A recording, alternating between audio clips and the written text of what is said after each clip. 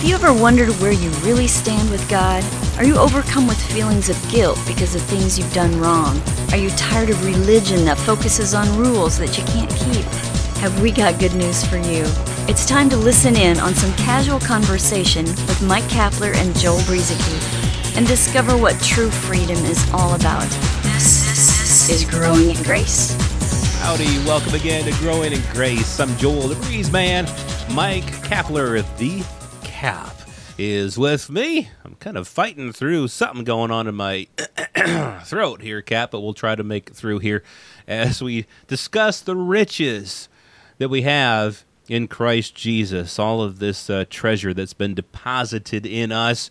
A lot of people sometimes, Cap, don't really take advantage. Maybe they don't know. Maybe they got a mindset about what the Christian life is all about, trying or striving to become a better person, maybe trying to work hard to perform for God or whatever, not realizing that all this stuff has already been deposited in us as a gift. So that's some of the things we have in mind to talk about today as we talk more about this goodness of God. And by the way, all of our past podcasts, you can find them all archived at growingingrace.org. And I have to stop talking and let you talk now, Cap. Okay. Well, hey, look, we did touch briefly last week on the inheritance that has been given to us through Jesus Christ. We've been called into fellowship with Jesus Christ. There's a union there. There's a closeness. There's a oneness. We have become partakers of the divine nature. It's already been done for us. And when we were talking about inheritance last week, I mean, imagine somebody inheriting millions of dollars, and you may have heard a story similar to this before, but imagine somebody inheriting millions of dollars because somebody died and left it for them, but they weren't aware that they had received the inheritance. The money stayed in the bank, collecting interest and whatever else happens with that sort of thing. But the person who had received the inheritance, for some reason, just wasn't aware of it and went through life just working hard to try to make ends meet and, put food on the table and all that kind of thing, not realizing that they had all of their needs already met. It was just sitting in the bank, millions of dollars. And it's a little bit like that. I hate to use, the comparison of money to what we're talking about here, but you referred to it, Joel, and I know you have a verse there you're going to pluck out here pretty soon, but the riches we received from Christ, not to be compared exactly to money, but there are some parallels here, because it has provided for us with everything that pertains to life and godliness now. We have these things. We're not striving to try to get them. Maybe you've heard this before in church or something where somebody might be teaching you that the main focus of the gospel is for us to try to become more like Jesus. I want to tell you here today, if you're new to our podcast, stay with us. This may sound like a blasphemous thing I'm about to say, but the gospel is not about you and me trying to become more like Jesus. The reality is that he has already imparted unto us all the things that make up the Godhead, and though all the goodness of God has been placed in us through Christ, it already is there. And what was that verse you were going to talk about, Joel, about the riches that we have? Well, I just, there's lots of them, but this, Paul was talking to the Philippians, and it's a verse that sometimes people use in kind of a way that is talking about us having earthly wealth, but I really think that this is spiritual wealth. He just talks about how my God shall supply all your needs according to his riches in glory in Christ Jesus. The riches that we have in Christ Jesus, all of these things that are taught in the church today that people are trying to attain. It's taught that you need to become a better person. You need to try harder, like you were talking about, Cap. Striving to become a better person, a better Christian, a better this, a better that, trying hard, so hard to live for God when all of these riches have already been deposited in us. And I also think about 2 Corinthians 4:7, the famous jars of clay verse, but we have this treasure in earthen vessels or in jars of clay, that the excellence of the power may be of God and not of us. So this whole living out of the Christian life, the whole declaring of the gospel, letting people know how good God is, the things that God has already deposited in us, all of these riches, it's all there in earthen vessels, weak, easily breakable vessels, to show that it's all of God and not of us. I think we need to realize that is a current reality, that even in our weakness, even when we aren't able to perform the Christian life, we aren't able to do everything that would be, quote, required of us if we were living under the law or living with a performance mindset towards God. But He's done it all. He's deposited it already in us, and that is the treasure that we have and that He's given us freely. Yeah, just we were looking in 2 Peter 1 a little bit last week, where Paul wrote and said to those who have obtained like precious faith with us, by what? By the righteousness of God and our Savior Jesus Christ. Maybe sometime what we ought to go back to is what the gospel is. I mean, if we were to sum up what the gospel is, it's a revelation of God's righteousness. God's righteousness, our right standing with God. It's His righteousness in us, and that's how we've obtained this precious faith that Peter is talking about, and that we've become partakers of His divine nature, the divine power. But then he goes on to say, these things that God has placed in you, He has given us all these things that pertain to life and godliness through the knowledge of Him who called us by glory and virtue. And then he goes on to list some of these things: virtue, faith, knowledge, self-control, perseverance, brotherly kindness, brotherly love. The way it's written here, Joel, some people are going to assume, okay, God gave us this great faith through Jesus Christ, through His righteousness, and now it's up to us to add to our repertoire, to our resume. We're supposed to add these things like brotherly kindness and knowledge and self-control and perseverance and all these things. We're supposed to add these things to that by how we perform, how we live. But the truth is, what Peter is saying is, you have these things. You have all these things that pertain to life and godliness. These are a part of you.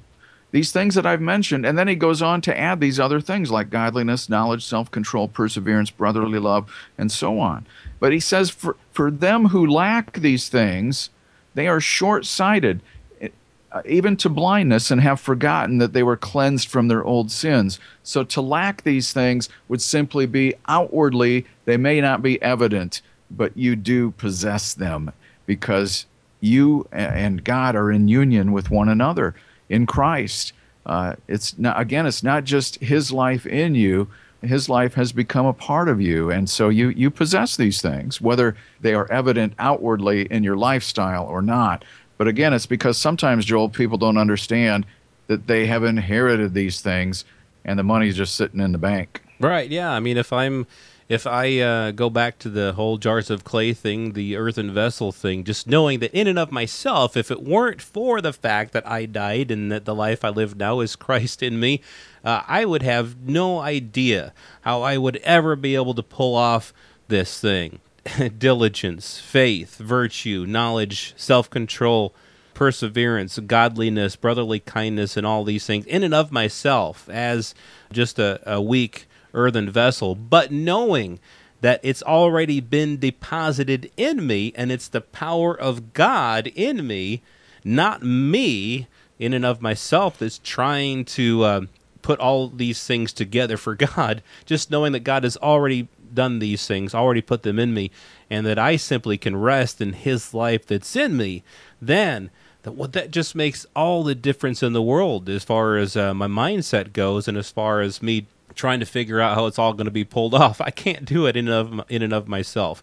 It's got to be the power of God in me, and that's exactly what it is, because we did die, and we were born again. Oh, that reminds me of this other verse. So I'm trying to find it here, but this just the fact that we have been. Yeah, it was Peter again in his first epistle.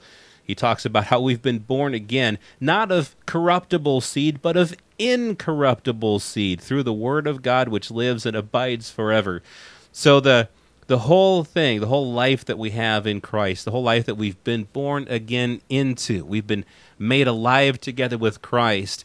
Our life is hidden with Christ, in God. That's what Colossians 3:3 says. That whole thing, it's a miracle. It's a supernatural life. It's not us trying to get all these things together and say, here, God, here's my attempts at these things. But it's resting in that God has already deposited this treasure in us, and just simply going to the bank, so to speak, and realizing it's already there and making those withdrawals. I'm kind of getting a little cheesy there, but just knowing that it's already there. I'm having withdrawals. Godly withdrawals. I haven't performed anything good lately. I'm having withdrawals. Yeah, and that's it. We've inherited divine life. That's where we're at. That's a part of who we are now. That's our new identity. Traditional Christianity, religianity anyway, would teach us what we're trying to become. And that puts people in a place where they just don't really understand. They just don't really understand who they are in Christ. They don't understand the victory that they have and the victory that Christ won and has provided us with. And so many times we're always looking for the devil around the next corner and trying to figure out just, if God's mad at us or not, or if he's disappointed with us. And I'm just telling you, as a child of God, he is smiling down on you. And regardless of what you think you've done that would try to sever that, I just want to tell you how strong the blood of Jesus Christ is. Because there are those who are going to tell you that, well, we are in fellowship with God, but there are some things that you can do that's going to hurt that fellowship. And maybe even, discontinue that fellowship. And those are just people who don't understand their identity in Christ. Yeah, I mean, if we're one spirit with God, there's nothing that we can do. And it's all by his doing. It's not because we stopped sinning. It's not because we performed well. It's a gift. And if it was given to us as a gift, if his life was deposited into us as a gift, if we were given eternal life as a gift, all of this through nothing that we've done. In 1 John, it talks about that which we have seen and heard we declare to you, that you may have fellowship with us, and truly our fellowship is with the Father and with his Son Jesus Christ. And these things we write to you, that your joy may be full. John's writing encouraging things to the people, because in the old performance-based mentality, maybe a law-based mentality, trying to perform for God, it's a life that's lacking in joy, because people can only find that they fall so short. But we have fellowship with God and with his Son, Jesus Christ, not because of our performance, not because of anything that we've done, but it's solely as a gift. And so we can rest in that and be thankful that God has given it to us all as a gift. Well, coming up next week, it's Palm Sunday, and then the week after that, Easter Sunday, of course. And we've got a few thoughts about all of that. It is finished. What does that mean? What is finished? Various things about the life, death, and resurrection of Jesus coming up in the weeks to come here on Growing in Grace at growingingrace.org.